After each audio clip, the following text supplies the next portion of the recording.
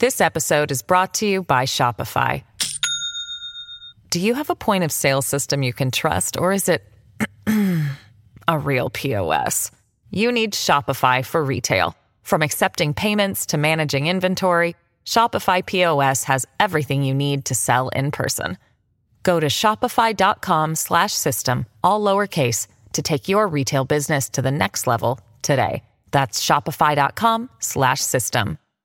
Hello, everybody. This is Marshall Poe. I'm the editor of the New Books Network. NBN listeners like to read books and buy them. So we thought we'd tell you that right now, our friends at Princeton University Press are having a remarkable site-wide sale. You can get 50% off books, including ebooks and audiobooks, with the code 50, F-I-F-T-Y, at checkout until May 31. You can save some real money on Princeton University Press books. I encourage you to go there and check it out. Welcome to the New Books Network. Hello and welcome back to New Books in Latino Studies, a podcast channel on the New Books Network. I'm your host, David James Gonzalez, and I'm pleased to be speaking with the pioneering anthropologist and scholar Arlene Davila, author of Latinx Art, Artists, Markets, and Politics, published by Duke University Press in 2020. Arlene Davila is professor of anthropology and American studies at New York University and the author of several books, including El Mall, The Spatial and Class Politics of Shopping Malls in Latin America, which was published in 2016, Culture Works, Space, Value, and Mobility Across the Neoliberal Americas, published in 2012, Latino Spin, Public Image and the Whitewashing of Race, published in 2008, and truly still one of my favorites, the award-winning Latinos, Inc., The Marketing and Making of a People, which I believe was initially published in 2001, but re-released in 2012. Hello, Arlene, and welcome back to New Books in Latino Studies. It's great to be back, yes. I was just reflecting, it's been almost like 5 years on the dot since the last time you and I spoke, which was about the re-release of Latinos, Inc. That's correct. I believe so. Yes, I remember very well. Quite a bit has happened. You've published a few books since then. I think since then I finished my dissertation and got a job. Correct. Yes. Working on my first book, and just really appreciate the inspiration and the work that you do, and your consistent work to research and publish on new and expansive topics. And the topic of today is your new book, Latinx Art. Correct. Yes. No, it's wonderful to be here. Thanks for the opportunity to talk about this book. Certainly. I'm hoping we can start by you just explaining the process of your, how you went about deciding to write a book, about Latinx art with this focus on the artists themselves as well as markets and politics and how they intersect with it. Yeah, no, for sure. I guess, those of you who know a little bit about my work know that I've been working on issues of representation, culture, the political economy of culture, broadly speaking, from advertising to media to museums. So this was kind of like a natural topic for me, especially when before I turned to academia, I used to work in the arts a bit. I dabbled in that world, and also working with artists as activists in my book, Barrio Dreams, where I was working in East Harlem. So this is kind of a topic that I was kind of an observant, right? For a while, I felt like this is the book I kind of had to write, but I didn't kind of dare to delve into that world. I think before we were talking about the art world as this kind of like intimidating space, you and I, kind of before we started to this conversation. And I think that perhaps that kind of intimidating space aura also kept me from delving into this, thinking that even though Latinx art is something that I had kind of observed, that I was not equipped to write about it, like all of us feel, right? But part of being an ethnographer is part of like learning the codes of those spaces that we study, whether it is going to developer conferences, when I was doing the work on shopping malls, or conferences around marketing, right, with the people that are involved in advertising, this was a world that also necessitated me to learn the codes and kind of talk to the people that are part of that world. And what we do as ethnographers is kind of tease through, right, those codes that, and particularly challenge that idea that you have to be a specialist in order to be able to talk about the space. So I don't know if this makes any sense, but I also feel that as an anthropologist and an ethnographer, because my livelihood does not depend on the arts, I was able to be a better observant and more of a critical observant because I was able to pinpoint issues that people in the art world don't necessarily want to talk about because they feel that it compromises their issues of quality or their positionality or their ability to get jobs in the art world, such as issues of racism in the arts, for instance. Um, there were a lot of, or the market, the role that the market plays in creating value and aesthetic judgments. So I felt that there was a lot of issues that I felt that I was the right person to write about, especially because I was more of an outsider, and able to go there, able to dare to go there, able to tease through a lot of that, a lot of those kind of authenticating canons that keep us from exploring and criticizing the space, and that intimidate, but more than anything, keep us from really probing how race operates in this art in this space. Thank you for that. That got me thinking, particularly about as we were talking about before we started here.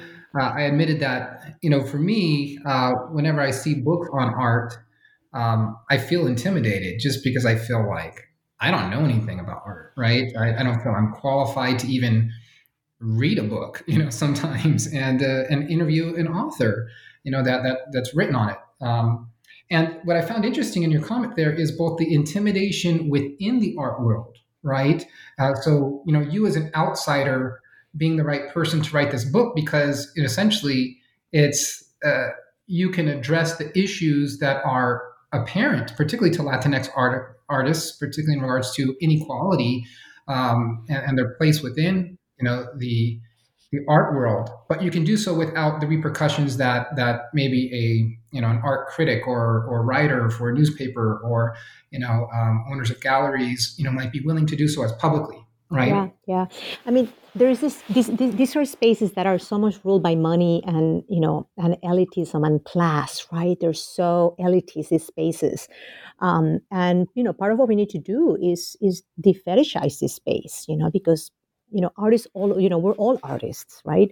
And art is not any other, why are we not looking? And in fact, that was one of the questions that guided me to explore this topic in particular, how easy it is for us to summon ideas of Latinx workers, voters, consumers. There's so many areas in society where we kind of like summon ideas of Latinx, right? Like, um, or through a bunch of other stereotypes. Yet when we think about the art world or creativity, we kind of stumble and can imagine Latinx art or Latinx creativity. What does that say about the value of Latinx culture when we cannot imagine, when we stumble to imagine Latinx art as a space, not only that it exists and that it's thriving, but that all of us should have access to? And I think it also has a lot to do with the ways in which Latino studies has developed, in that right now, when you think about Latinx studies as a field, you have a lot of incredible work interdisciplinarily in the history and anthropology in all fields. Yet to me, it was fascinating to see how in art history, Latinx studies was very underdeveloped. There's so few people that are doing dissertations in Latinx art in art history. In fact, that was one of the reasons why the U.S. Latinx Art Forum was founded within the College Art Association very recently. Just to kind of like address the fact that within the College Art Association, which is the professional organization within art history, they didn't have panels on Latinx art. They didn't have a lot of people talking about this. So I felt like within the art as a field, right? this is such a white dominant space that Latinx art didn't have a space until recent, and that's a problem. So a lot of our inability to talk about this and to imagine that this is a space that is intimidating and that has nothing to do with us has a lot to do with the ways in which the discipline of art history has developed for decades now, where you have had where Latinx art has been totally on the margins, and therefore our ability to intervene in that space has been imperiled because of that. You commented there that Latinx art itself is a space, and it starts to get to how you open the book, which is defining what Latinx art is, and or who Latinx artists are. Like, what is it that defines um, art and artists as Latinx? Can you go a bit more into that? And how it's what I appreciate what you do in the book, show how it's not something that's just obviously aesthetically parent, right? Like maybe one would expect, right, that Latinx art is supposed to reveal itself by just looking at it, right? Absolutely. It's like the same, I would respond by saying, what is Latinx history? What is Latinx literature, right? Like, I think that a lot of this, so that's the answer, Latinx art, right? I think that these are categories that we develop to make interventions within archives and within canons where we are excluded. That's really all it is. And so because we know that these are categories that are just the point of entry for larger conversations, right? Because when you talk about Latinx literature, it has been able for us to imagine positions, right? Fields, book series. It allows us to intervene into that conversation of the literary canon, for instance. So imagine the same with Latinx art, right? It's a category that helps curators, archivists, um, museum educators, and people to imagine a place for including a population that has historically been marginalized, not included or not recognized as American artists or as Latin American artists, which is a dominant category around a lot of the conversation around Latin anything has been dominated, within the context of museums and art history. So that's one of the points I make is that, is refusing trying to narrow it to a particular definition or to a look, and instead for us to imagine Latinx art as a space to imagine and begin to address populations that have not been addressed in these spaces. Now, having said that, I particularly pay attention to the in-betweenness, right, of Latinx artists, particularly the fact that whereas any artist from Latin American background in the context of the United States is immediately recognized, it includes artists that are born and raised with artists that are immigrant artists and all of that.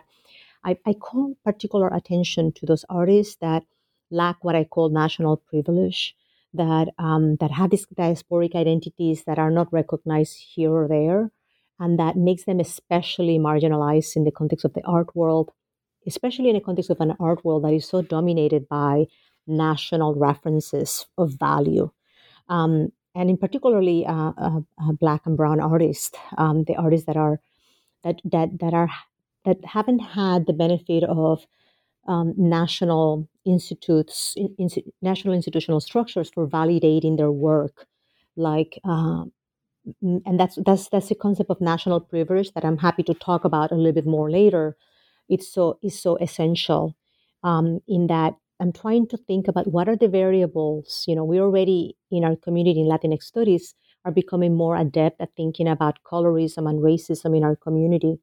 But I think that it's also important to think about other variables too that can impact recognition or hierarchies in particular contexts or spaces of representation. And in the context of the arts, that, as I said, is such a national centric space ruled by biennials, ruled by national art fairs, nation-based, city-based, city/nation centric fairs. And also national elites and embassies that are fueling and impacted and funding and sponsoring events and branding themselves in the global sphere.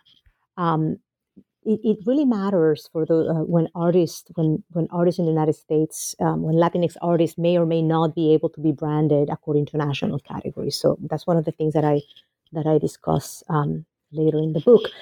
But the key point, just to go back to your question, is to refuse reducing Latinx art to an aesthetic or to something that could be easily identifiable, but rather to imagine it as a project of addressing, of inclusion, of troubling, and perhaps even a project of transforming the art world, right? Because I think that when we begin to foreground issues of race that have, and racism in the arts that are so central when you begin to include and think through Latinx artists, um, it is a potentially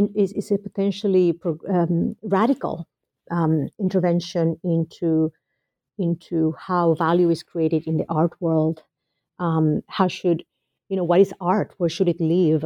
That help us think beyond those kind of objective centric and market centric definitions of the art world that many of us feel really alienates many communities, and that does not really represent the way that our artists and what artists produced, and that tends to exclude art that is more, I would say, more ephemeral, not object based, that is not as easily commodifiable, or art that is aligned with social movements. Um, I don't know if this rambling makes any sense here, but the point is what can we learn about the art world by thinking about Latinx artists, and what are lessons that could lead us to transformation and to structural transformation of this space that could benefit not only the inclusion of Latinx artists, but also make it a more equitable space for everybody, right? Which is ultimately what I'm hoping this book help us do. Yes, that's very helpful. I mean, it particularly helped someone like me, again, so not in tune with the politics and the structure of the art world. I mean, really likening the project of developing of Latinx art and artists and their space within the art world as as an intervention. Like when we think of what the Chicano, the Puerto Rican movement, what those did, right, in the late 60s and 70s to create space, right, institutional space, right, in academia, to create space in literature. Artists, filmmakers, right, are trying to do the same thing, right? So definitely I find it. Absolutely. And that is, a great way of looking at this is, my book focuses on the visual arts because I wanted to particularly highlight issues of racism that played out in markets. I'm always been very interested in how capitalism works and issues of consumption and capitalism basically, and the commodification of culture more broadly. But yes, it's important to also think about that. The arts have been central, to our history, right, at all levels. And I think that that's something that we need to always, be more aware of. And I think that we're in a perfect moment right now in Latinx studies, where our work is so interdisciplinary, right? To begin to think more through the work of artists at all levels, especially when art history is not doing work in our artists, right? Especially when art history is so behind. Looking at the visual history of our community, it's really time that anthropology, sociologists, that all of us in all of the different, from our different standpoints, fill the void, and that's actually what's been happening. I think that the most exciting work in terms of Latinx art or writing about Latinx artists are in fact are not really in our history, because there's a few people writing in art history. So, but for that, we need to create more linkages or opportunities where our community can learn about our artists. And if I could intervene here, I have to say that one of the reasons why I wrote this book had a lot to do with my students, because I was in my classes, I was kind of amazed that whenever you ask students to identify Latinx artists, they would tell me Diego Rivera or Frida Kahlo or Botero. And I was like, oh my goodness, nobody could ever think about a Latinx artist, right? And I was kind of like shocked to learn that, nobody, this history is not taught. Like, none of us are ever taught our own history in schools, but especially the artistic history and the visual history, you're not going to see that. So that's another reason why I think it's so important that we begin to break through and begin um, to incorporate artists in a lot of the work we do, and promote their work and uplift their work. Um, yeah, it's part of how do I say this? Yeah, it's part of uplifting our community. Period. Right. Well, certainly. When I said uplifting, I don't mean like as in the bootstrap, like but in the ways in which we have so much talent, and part of what we're doing, all of us in our work is it's advocacy work, right? And this is something that a lot of the people that I interviewed kept telling me. Gallery work is advocacy work. Writing about our artists is advocacy work. Um, all of this is kind of like advocacy work to ensure that new generations do not grow up not knowing about our history, really, because this is, another way to think about it is is what are the histories and the stories that are being told that people do not know because they're not looking in the visual repertoire, right? Um, Especially when our history is so not well developed, the visual arts can become another archive for us to explore and for us to learn from about communities that are not covered in the archives, that are not covered in the historical record. So, in other words, I could go on, but there's a lot of reasons why we should be looking at artists, and I'm just hoping that what the book does is kind of alert people to the fact that there's a lot of creatives out there that we don't know about, and we should know about them. And that's why at the end I also include this appendix. I don't know if you've noticed, right? The the Yes. the long list of like non-comprehensive list of Latinx artists that everybody should know. Because that was another thing that when I was doing interviews, everybody's like, "What are you talking about? Where are these artists? I don't know any of them. Who are you talking about?" Right? And I felt like, wow, that's very telling, right?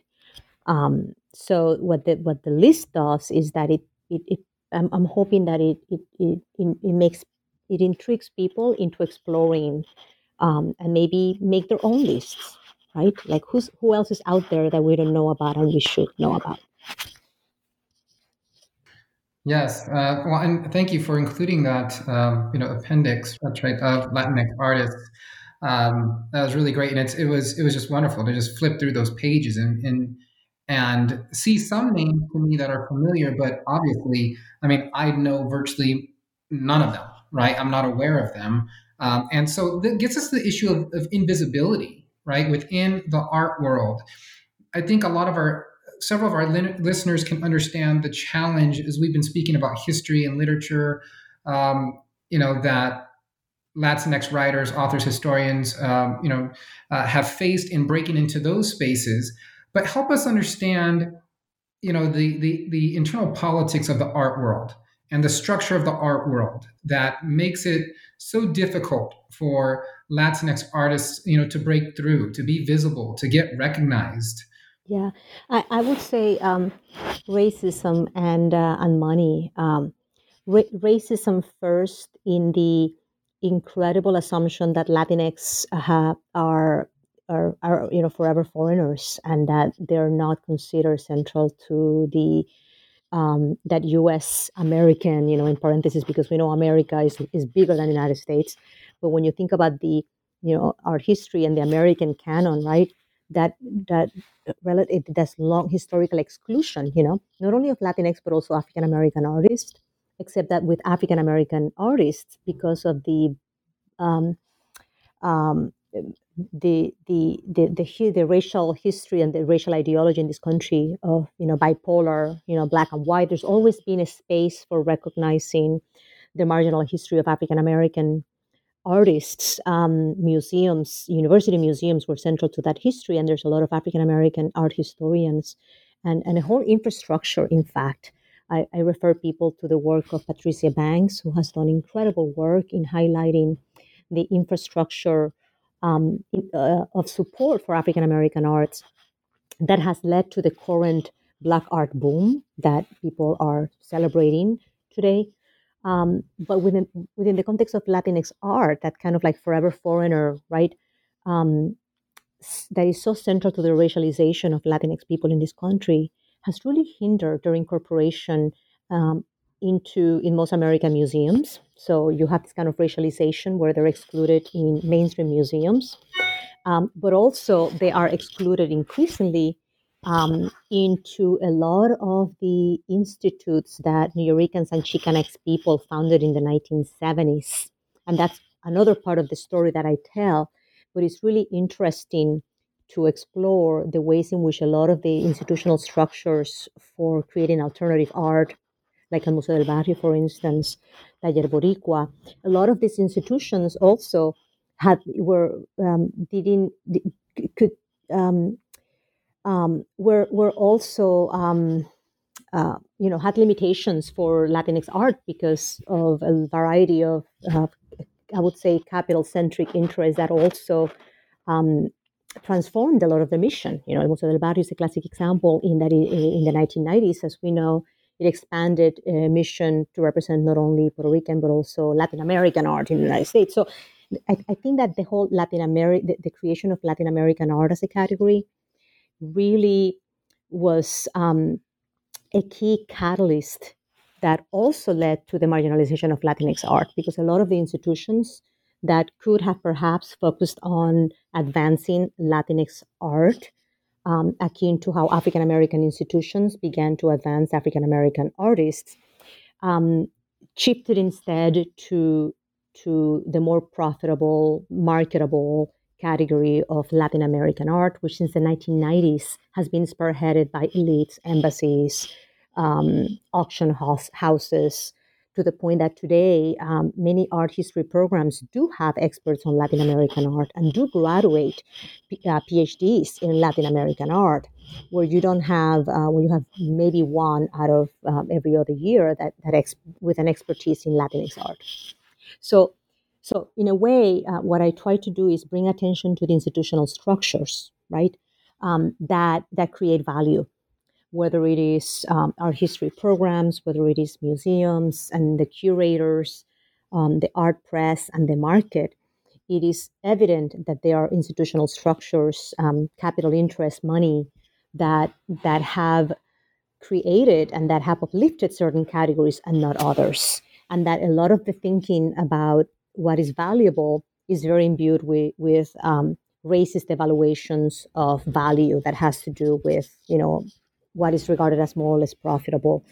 And ultimately, what I want to highlight, what I do is kind of tease apart that kind of like the mechanism of money and capital that that makes some categories more valuable than others, challenging the idea that this is a space where identities don't matter, and that is ultimately, value is kind of like a magical thing that just happens that we should all recognize.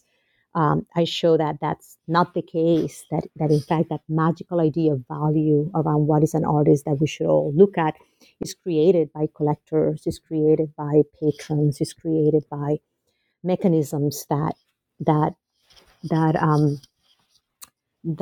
support some artists and some categories and not others, and that's why it's so important for us who are advocates for Latinx art, but also Latinx culture, to create programs in Latinx studies, to create spaces to show Latinx art.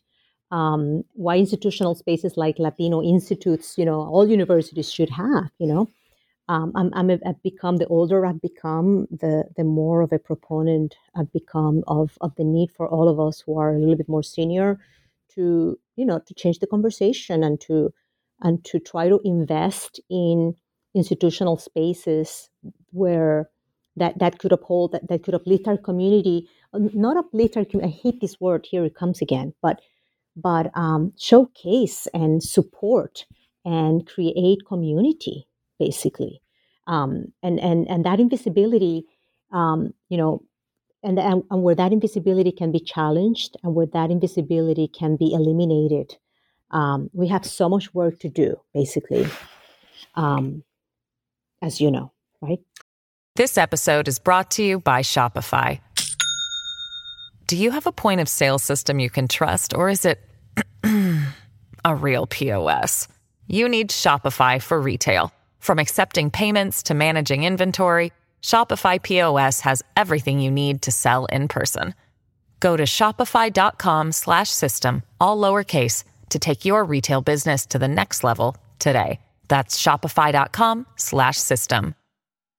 Well, yeah, and it's such a great point because, I mean, I can understand your struggle with, using the word of showcasing, right, or highlighting, right, lifting up the work, that these communities are doing, because, in some ways, right, it can be used, against, right, the project or the effort. People saying, oh, like you're basically just, lifting up people, or right, kind of privileging some over others. But what these chapters in your book really do is they explode the myth that operates within the art world, that the most successful artists or the most successful art that get the highest evaluations and whatnot are those that operate by the principle of they just speak for themselves, right? That is the quality of the work. It's the idea of meritocracy.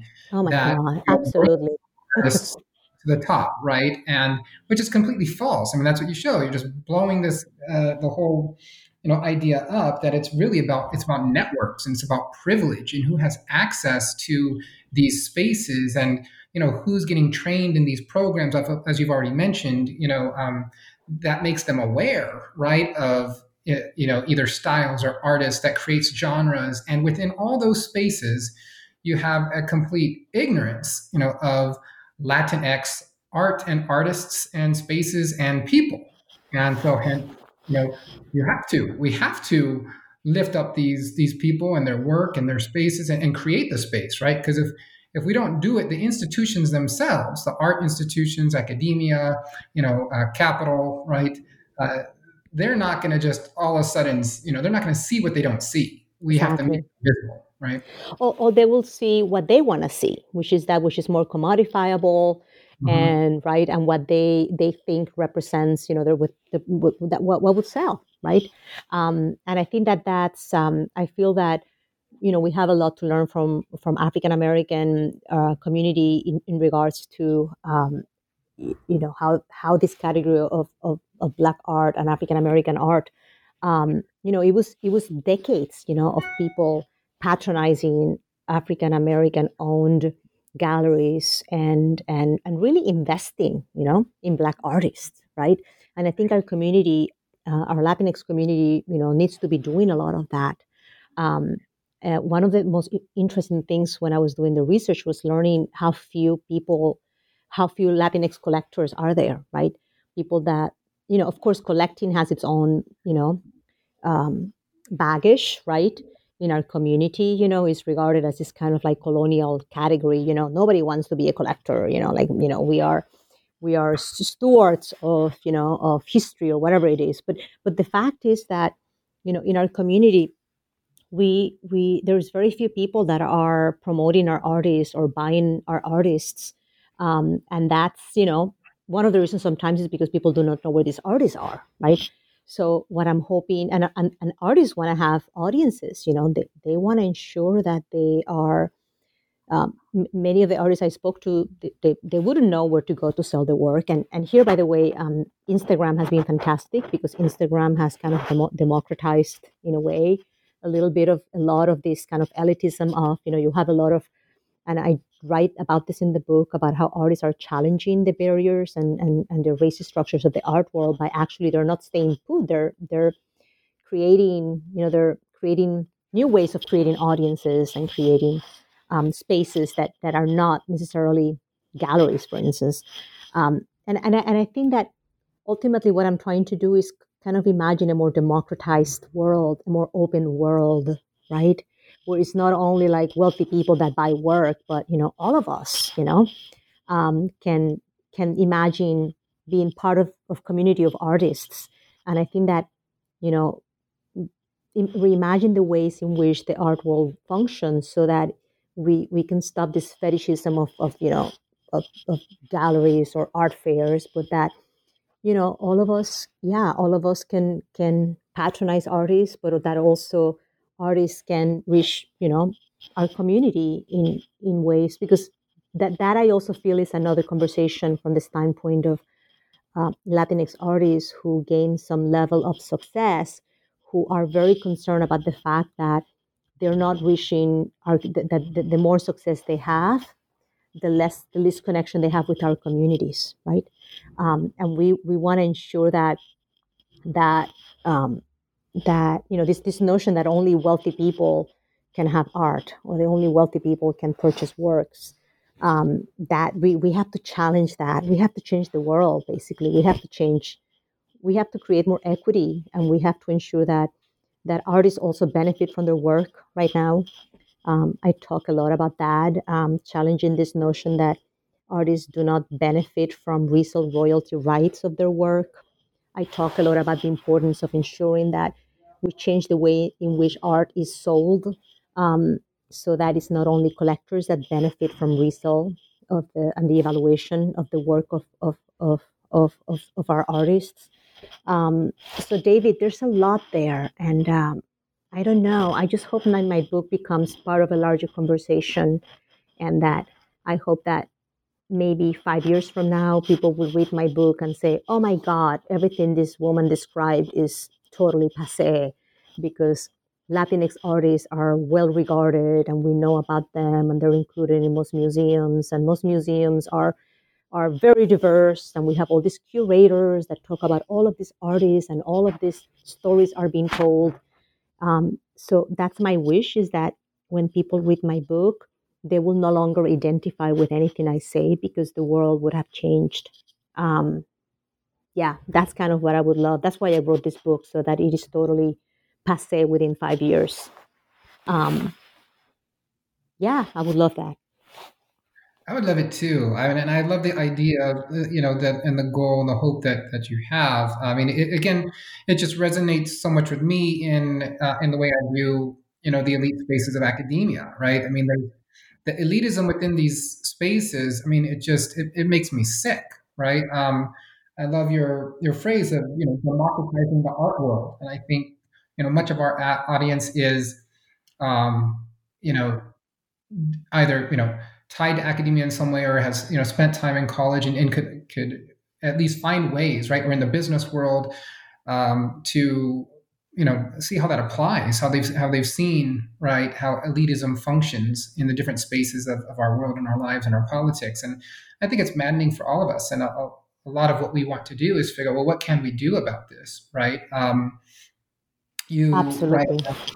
the role of the need for more critics. We need more critics, right, that are informed about Latinx art, and artists that have been trained, right, in Latino studies, that have been trained in Latino history, in order to understand, right, and be able to interpret and see what it is these artists are doing. And in some ways, I mean, that's for the art that is maybe um, aesthetically guided or directed by that. I mean, others may not be, as we mentioned earlier. There's not going to be a single aesthetic type of Latinx art, but that you have people trained, right, in that field, in that background. That the need for, as you've mentioned, curators, the need for collectors. I mean, there's a role to be played by all sorts of different people in this, as well as Absolutely, yeah. where do we I mean, go? and I think it's also, you brought the point of the elitism of the academia. I totally relate to this, because what I try to do in this book is also challenge these kind of disciplinary canons that only some people can talk about the art world. I'm like, what are you talking about? Like, it's so ridiculous that we are in the 21st century thinking about the fetishizing disciplines and categories. like the boundaries of anthropology, the boundaries of art history. We have to challenge a lot of that. Yes, the spaces give us jobs, but frankly, they do not help us think. They do not help us theorize. They do not help us to be free. And I think that what we need to be doing right now is really cutting through those kinds of ideas that and that's kind of what I'm writing this book. A lot of people told me, oh well, nobody's gonna respect your book because you're not an art historian. And I'm like, I don't want this book to be respected. I want this book to be in an intervention, right? And I think that we need to be free, and we need to think about what it is that we're writing for. Right now I'm very excited about the Society for Anthropology, the volume that's coming out right now on anthropology refusals by Gina Perez and Alex Rivera. Did I say his name right? From Notre Dame. They have this new collection of Latinx anthropologists who are going to be provoking a transformation of the discipline. Right now that's exactly the kinds of conversations we need to have. It's like, how do we change the look of anthropology? Who has access to? How do we ask questions about why are we writing what we're writing, right? Who benefits? And to push through the disciplinary boundaries of fields is just so important right now, particularly the elitism that comes with that, with protecting boundaries. Maybe it's because I'm getting older. I'm getting more. I have less patience for that kind of conversation about disciplines. I have no patience for that conversation of value. I have no patience for conversations of quality. And what this book does is hopefully help us be a little bit freer from those bounds of not only meritocracy but quality and judgment, and hopefully get us to be more interdisciplinary in our work and in our practice. Yeah, one thing I've been thinking about while we've been speaking is, the impact that art has on, there's so many of us. Particularly those that are not, again, either trained or well read. I'm just, what I'm thinking about here is my own students, right? That last semester, as our university was forced to shut down, like pretty much all others, as a result of the coronavirus, in an effort to try to kind of rethink some of the assignments I was asking students to do, which were no longer going to be feasible due to the lack of being able to present in front of groups and audiences. I gave the students an option to essentially define their own type of final project of how in this class was a seminar on immigration history, U.S. immigration history. And what I asked them to do is think of a project in some way where you could express either in written form or visual in some other way what it is you've learned in this semester, as we've essentially been discussing several very, very good books that are very recent in the field. And what struck me, and this is how it relates to our conversation here, is this was a class of about 18 to 20 students, and at least 6 of them chose to paint something. They wanted to express what they learned visually through various types of paintings or artistic representation. Others used photography as a way to create a type of visual representation of ideas like assimilation and national belonging. It was amazing to me just how, again, creative they were, and how just automatically several of them, because I didn't even come up with the whole art idea, but immediately when I opened up the door, they said, hey, I would love to paint something. I would love to photograph something. I would love to make some other type of artistic rendering. Just how many of them quickly, that was their reflexive response. That's what they wanted to do to express how they were, and it made me think of your book and of this call to, really how much, democratizing, the spaces where artists, traffic, the spaces where artists can present their work, display their work, the spaces where people can just be given the opportunity to say it's okay, right, to represent yourself. It's okay to express yourself and what you know, what you've learned, what you're thinking about in this way, rather than just through words, rather than just through voice. You know, Yeah, that's beautiful. a That's just comment, and beautiful. yeah. And I'm wondering just a bit more what it is you think that, and kind of speaking to that audience, right? To the listener, not tied to the art world, to the student that's listening. What are things that we can all do? That those of us that are, again, particularly not tied to this world, but what can we do to, if we feel passionate about this, and we want to do something, what can we do? Yeah, I always feel that, especially those of us who are working in institutions and that have access to research funds of any sort, there's always artists in our community, invite them to your classes, visit local organizations where you have arts. There's that's one of the amazing things is that all of us are working with community organizations, this and that, but most of them also do arts. So I think that that's the key thing is like, um, I'm sorry, this fell. When I did that list of artists we should all know, are people that either I came across or I knew. Imagine if you were to do a list like that, right? Of who are the people you're in conversation with that are artists that, um, and I think that that's the key thing we could all do is like look around us, right? Um, all over the United States, there are artists, or cooperatives, art-led organizations that need support, that need that you could link with, and you could link your students with. So that's the number one thing is just to ensure that that we have our eyes open to those community organizations that are working with local artists. And second, I guess do activism with your community organizations, mainstream institutions that are not showing Latinx artists. Um, to me, it was fascinating to see how the LA community, the ways in which they got the MOLA, the Museum of Latin American Art, to open up to finally have Chicanx artists. I mean, imagine, right? A museum in Los Angeles that was focusing on Latin American art and had never had a Chicanx artist, right? In Los Angeles, right? It was a matter of activism, people writing letters to the board and insisting that the institution open up to Chicanx artists, right? I think all over the United States, we can look around, where what is the big player in our community, in our city, and are they showing Latinx artists, but also diverse artists?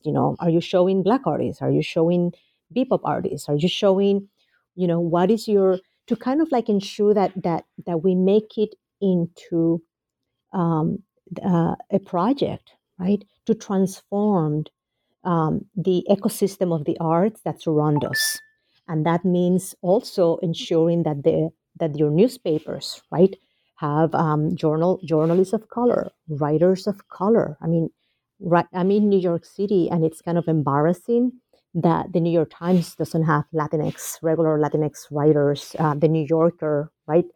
The magazine that influences so much of culture and the arts. It's in New York City. 30% of the population here in New York City is Latinx, and you don't have regular contributors to this major publication. So I think that all of us need to be very rigorous about the politics of representation and begin to foreground matter of institutional change and demand, right, structural transformations. And when we talk about structural transformations, we're talking about ensuring that these institutions look like they should, right, in the hiring practices, in the positions of leadership.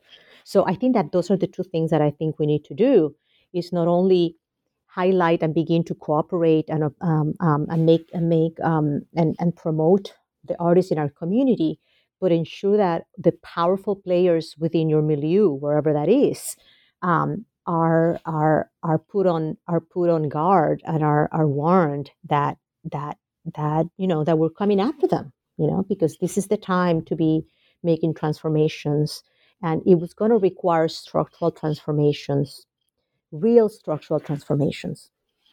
So we as anthropologists, as scholars, need to be agents of that. I agree. Thank you for that.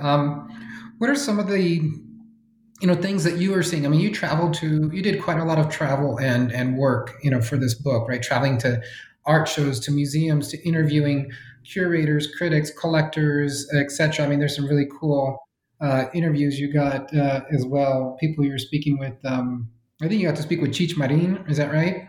Well, it was a fun interview. So, yes. I mean, he himself, right, you really push for the need for collectors, like at least in the way the art world works, right, in raising visibility, creating value. I mean, really a lot of this is done by collectors themselves, and he's done quite a bit. He's one of the examples you mentioned. Yeah, absolutely. I mean, I think it's so important, like everybody, one of my biggest things is like, there's a lot of Latinx people that have money, why Mhm. they should be buying artwork, they should be uplifting this, I always wonder why we don't have like celebrities like J-Lo, buying Latinx art, like, Black celebrities have been, very famous about their collecting and their promoting of Black artists. So, but I think it goes back to the issue of value, right? Like we need to create that value, right? And the way we create that value is by beginning to invest in our community.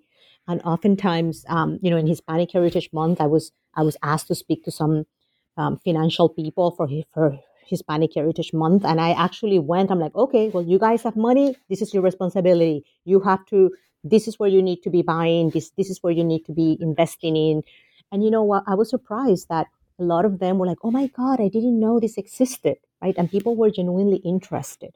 And I think that, a lot of our community at all levels, many of us, just like we're so excited about the Selena movie, and we're going to all watch the Netflix series, Right. we all going to promote, if we know there's an artist, and we have a little money, guess what? You have a choice to buy art. Wouldn't you want to promote and have like a Latinx artist in your living room? So when people come to your house, you could tell stories about that artist and stories about the theme and the narration and the subject matter, I think, in deep inside, right, there's incredible pride in our community. And I think that all we need is to kind of ensure that we cultivate and we kind of connect to local communities of artists. And I think I find that a beautiful collaboration because, our artists, they also want to be collected, right, by people that understand them and that respect them and that respect those stories, right? There is something really beautiful about, when an artist and a collector, that when it's not about money or speculation, about whether this is going to create value, but rather it's like, wow, I really can relate to this story. I can relate to this artist, right? We need to really cultivate those moments where it's anti-capitalistic logics that permeate encounters and exchanges. And that's some of the other things that I try to do in the book is try to recover those spaces, because we have to. Because I refuse to imagine a world where the market it's all of the other um, ideas and imaginations that are contained in this space, because otherwise, to me, it wouldn't be as interesting. Yeah, I entirely agree. It made me think of, you provide several examples, and I wonder if you might, maybe as we get to close here, if you could, maybe this is the point to end on here, if you could provide some examples of, the type of work that artists are doing, particularly within their communities. And you mentioned that so many Latinx artists have such a strong tie to their community. Many of them, volunteer their time. I mean, they're either teachers or they work in local museums or they work in local schools or, they're doing various things. In order not just and not just purely as you're saying here, right, not just to buy into the capitalist logic of they're trying to make money and promote fame, but they're trying to support their communities. They're trying to educate children and educate their communities of possibilities. So I mean, are there any ideas or examples that come to your mind, of either specific artists or institutions or things that artists are doing on the ground themselves, right? That the kind of Absolutely, absolutely. I mean, well, I also want to highlight that whereas it's true that many of our artists are activists too, and they're doing all this labor, unpaid labor. It's also very important to remember that artists also are workers, right? And they need to be paid, right? So I warn a lot this idea of like asking artists for donated work for fundraisers and expect that they're there always to collaborate and amplify causes. We need to always try to ensure that we respect their labor too, right? And ensure that we always advocate for fair equity and to pay artists, right? Because labor, they're workers, they're artists, but artists are also they also need to eat, right? But I wanna end by shouting out the work of Chelin Rodriguez and Alicia Grullon. They're two artists from the Bronx that I talk about in my book, and both of them have been doing a lot of activism since COVID in organizing food drives in the Bronx around the community. And if anybody's listening and wants to support, I want they could donate to their initiatives. I believe it's called the North Bronx Collective, where they're from which they're organizing a lot of the food drives. They have fundraisers and Shalene has been doing beautiful drawings of essential workers that kind of amplify the need for really appreciating all the all the laborers that are keeping the city and the United States going in the midst of the pandemic. And Alicia Grullon has been doing beautiful interventions, kind of photographs, where she herself takes the persona of some of the essential workers to call attention to to to this workforce, but also to call attention to matters of equity, not only in the arts, but in our service force.